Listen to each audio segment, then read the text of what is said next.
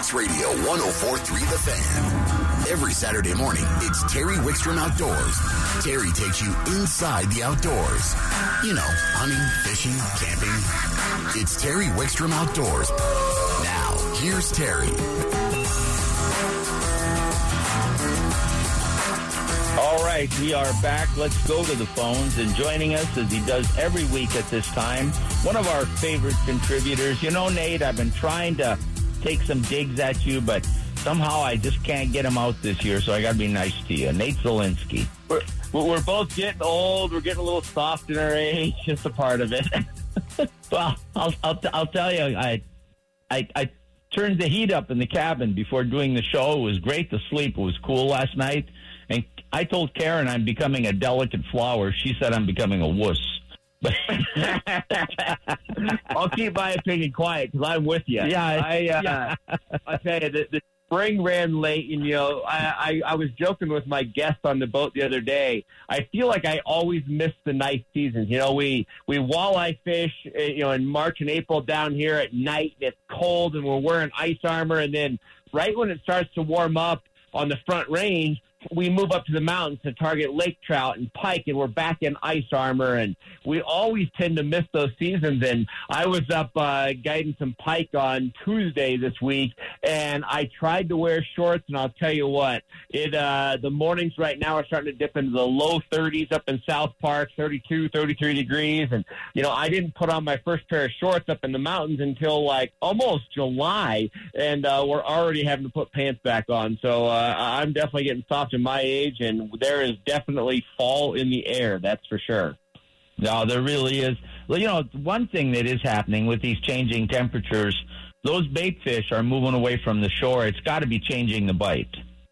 Geez Louise, Terry, I'll tell you what, you know, I did almost, you know, a solid year and a half at Chatfield without seeing a lot of bait. You know, it's almost one of those things that, you know, it was too good to be true. The fishing in the last 18 months at Chatfield has been insane. And I'll tell you what, the shad had a banner year at both Chatfield and Cherry Creek.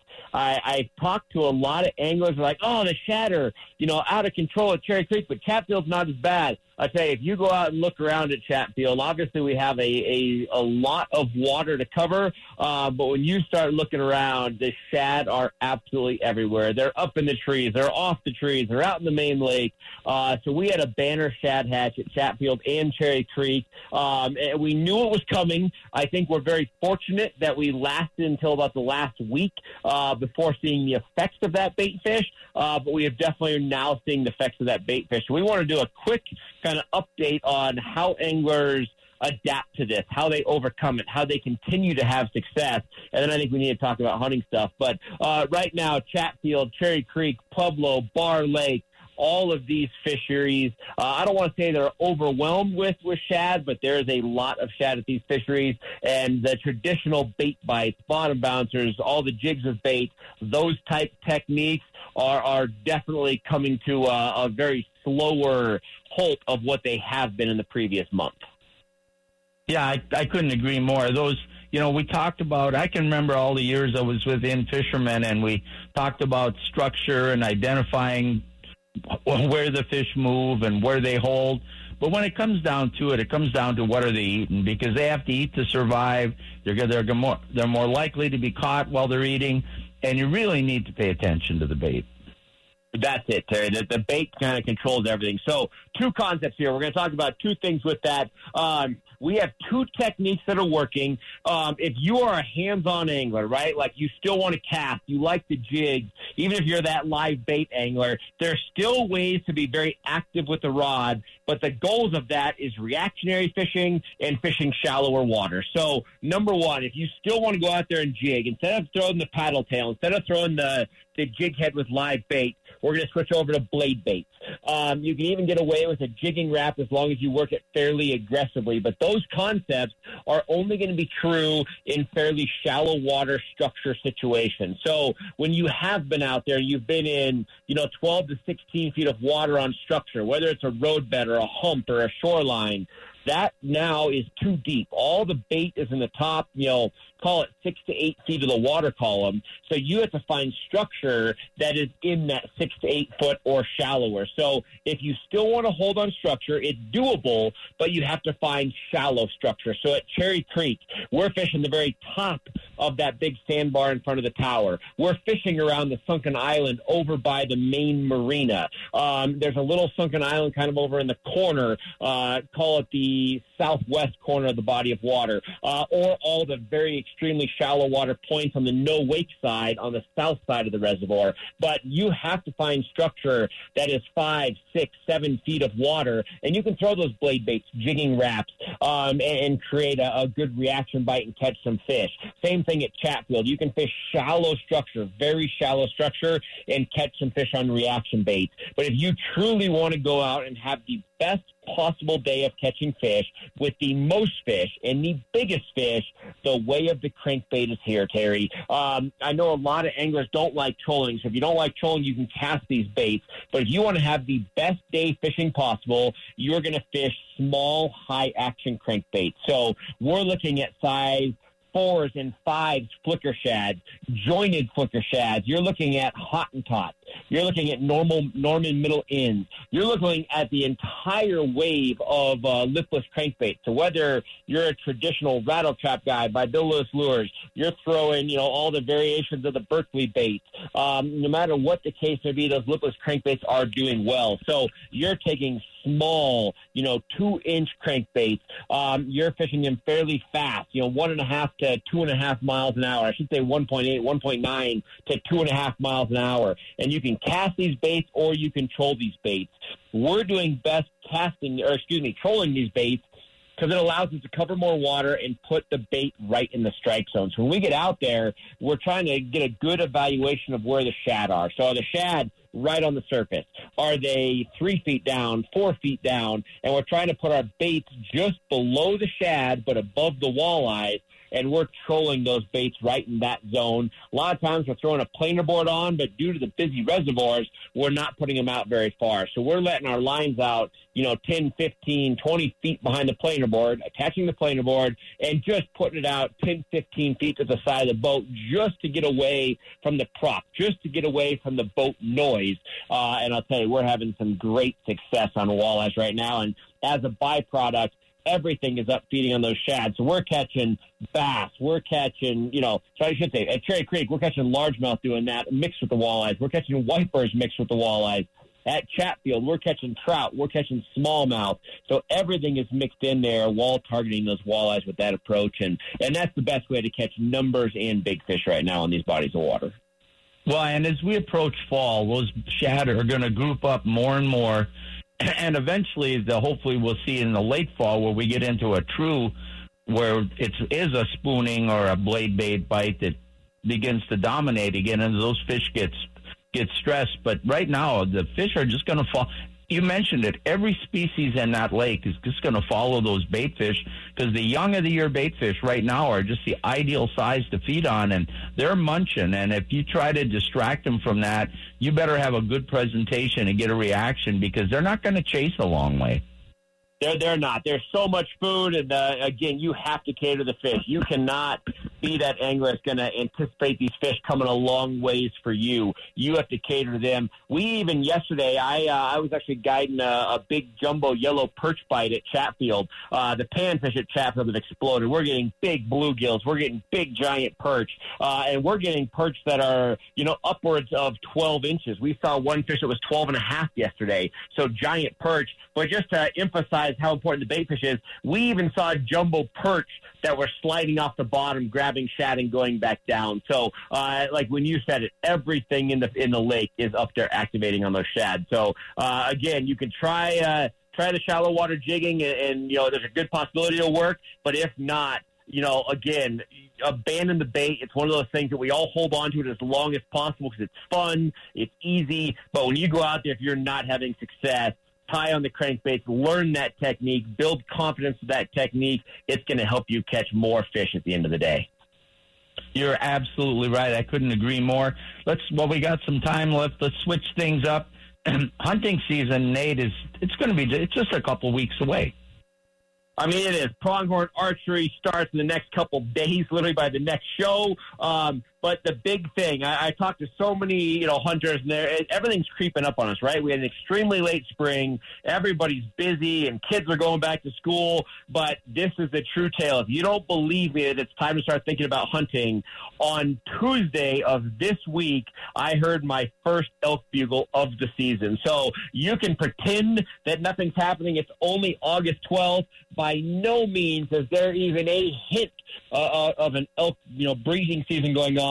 But regardless, I heard a bull elk put his face up in the air and let out a little squeak. So it is time. I've been kind of watching the elk. We are seeing the first signs of those elk lose their velvet. Typically, within the next 7 to 9 days, all the velvet will come off, but we're already seeing bulls that have reached that kind of peak of growth. They're starting to see the testosterone flow. Everything is kind of getting there, and we're starting to see the bulls starting to rub off. So it is flat out time. So with that being said, now is the time to scout. We always talk about that right now, why the bulls are still grouped together, why they're out spending a lot of time during the day before they've migrated and moved to look for cows, or cows have migrated on. Get the pattern. Start learning, because everything slowly starts to change. Everybody says, why do I scout if things are going to change? Because everything is valuable. You want to know the numbers, where they're acting, where they're around. Everything is beneficial to learn behaviors.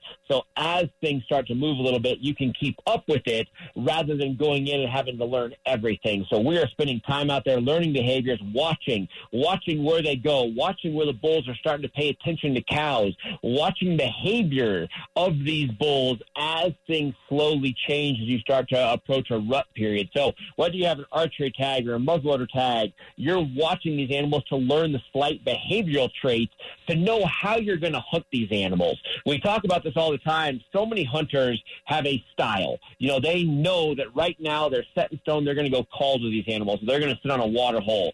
But in reality, if you truly want to be more successful every single year in the field, you have to adapt to the flaws of the animals. Let these animals tell you how they're going to hunt them. So I'm watching them now. I'm watching individual animals, and I'll start to notice little behavioral traits that they do that I know will lend me the upper hand when pursuing these animals to create that successful harvest. So I'm watching all of that stuff now, and I encourage everybody, now is the time. Again, get out there, learn the patterns, learn everything about these animals. It's only going to make your hunt easier as we come forth in that hunting season. So again, everything is happening right now. We're starting to see those changes. It is time to get out there and pay attention to them. Again, the elk is the biggest thing showing those signs of change. The deer are going to be in pretty much their normal patterns right now, all the way up until somewhere between that September 8th and 12th is when we're going to see them rub off of their velvet, and you're going to see drastic changes in their patterns.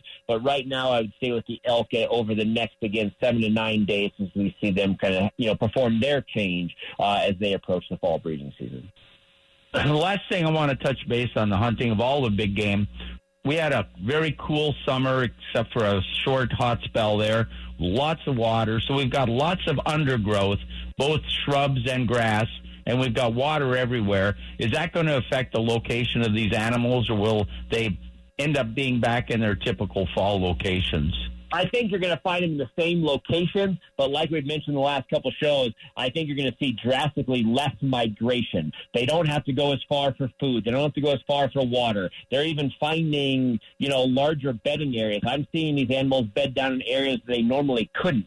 I'm seeing deer bed down just on hillsides because there's so much undergrowth that they're able to find kind of that safety and sanctuary in off-normal places. So I think the locations are going to be fine, but I think you're going to see less migration. Obviously, the less time that they're out moving around means the less opportunity for you to make your approach. So I think that's the biggest thing that we're going to see, and what I've been seeing so far is different migrations on a daily process as they just don't have to travel as far for food.